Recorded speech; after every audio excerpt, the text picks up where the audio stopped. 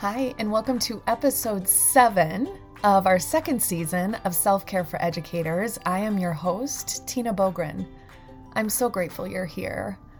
Thank you. Thank you for coming back each week. Thank you for spreading the word. Just thank you. So grateful for you. This week's invitation is simple.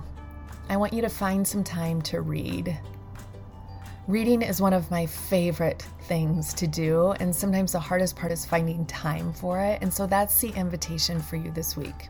Take it or leave it, as always, but perhaps this is the nudge for my fellow bookworms that feel like they've gotten really far away from their habit of reading because life is busy and we're about to move into pretty much the busiest few months of the year.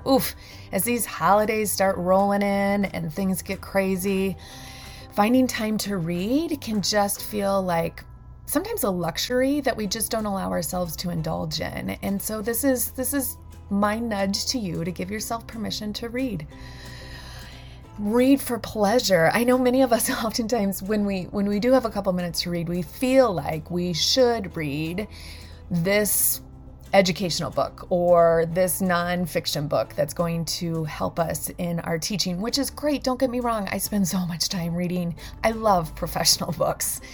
But what I'm talking about here is like sinking into a book that you love, whether that's fiction or a memoir or a juicy mystery or a beach read, whatever it is, to just allow yourself time to do that.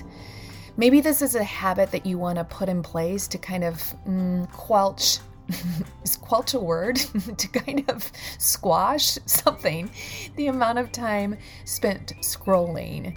For many years, I complained because I didn't have enough time to read, and then when I started digging into my habits, I realized, oh boy, I do.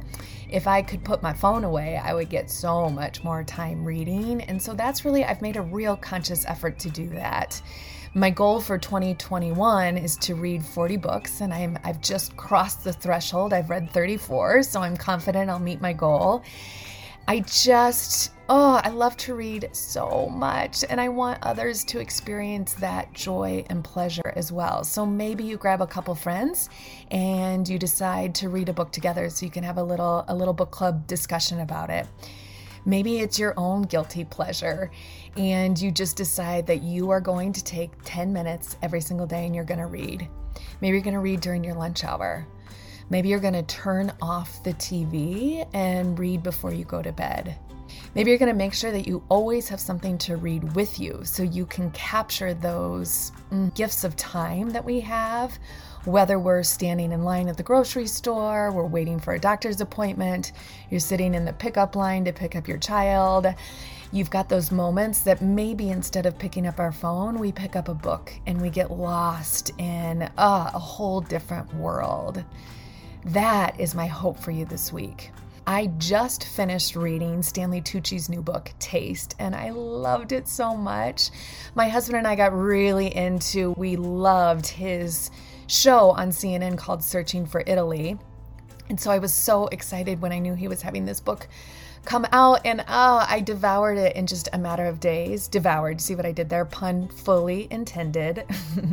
And I just loved it. It brought me such joy and pleasure. It's one of those books that I was so sad when it was done. But now I get to pick up the next one on my very tall pile of books to be read. And it just brings me such joy and such pleasure. So I'm going to keep it short and simple this week. I want to remind you that you have permission to read, that you shouldn't feel guilty about it, that it's okay, that making time for it is important. And I'd love if you would jump over to the Facebook group and share, what are you reading? What are you excited to read? What's your all-time favorite book? I mean, you guys, I can talk about books forever. So I'd love to get kind of a book discussion going over there. And just know that if you're a fellow bookworm, I think this is like one of the best, nerdiest things that we can be is a bookworm. So I'm sending lots of love to all of you. I want you to have an amazing week. Read all the things, report back, And know, as always, how grateful I am for this badass self-care squad. I'm also so grateful, all of us are so grateful for Brooke for making this happen, and for Solution Tree and Marzana Resources for being such great support on this professional wellness journey that we are on. Have an amazing week.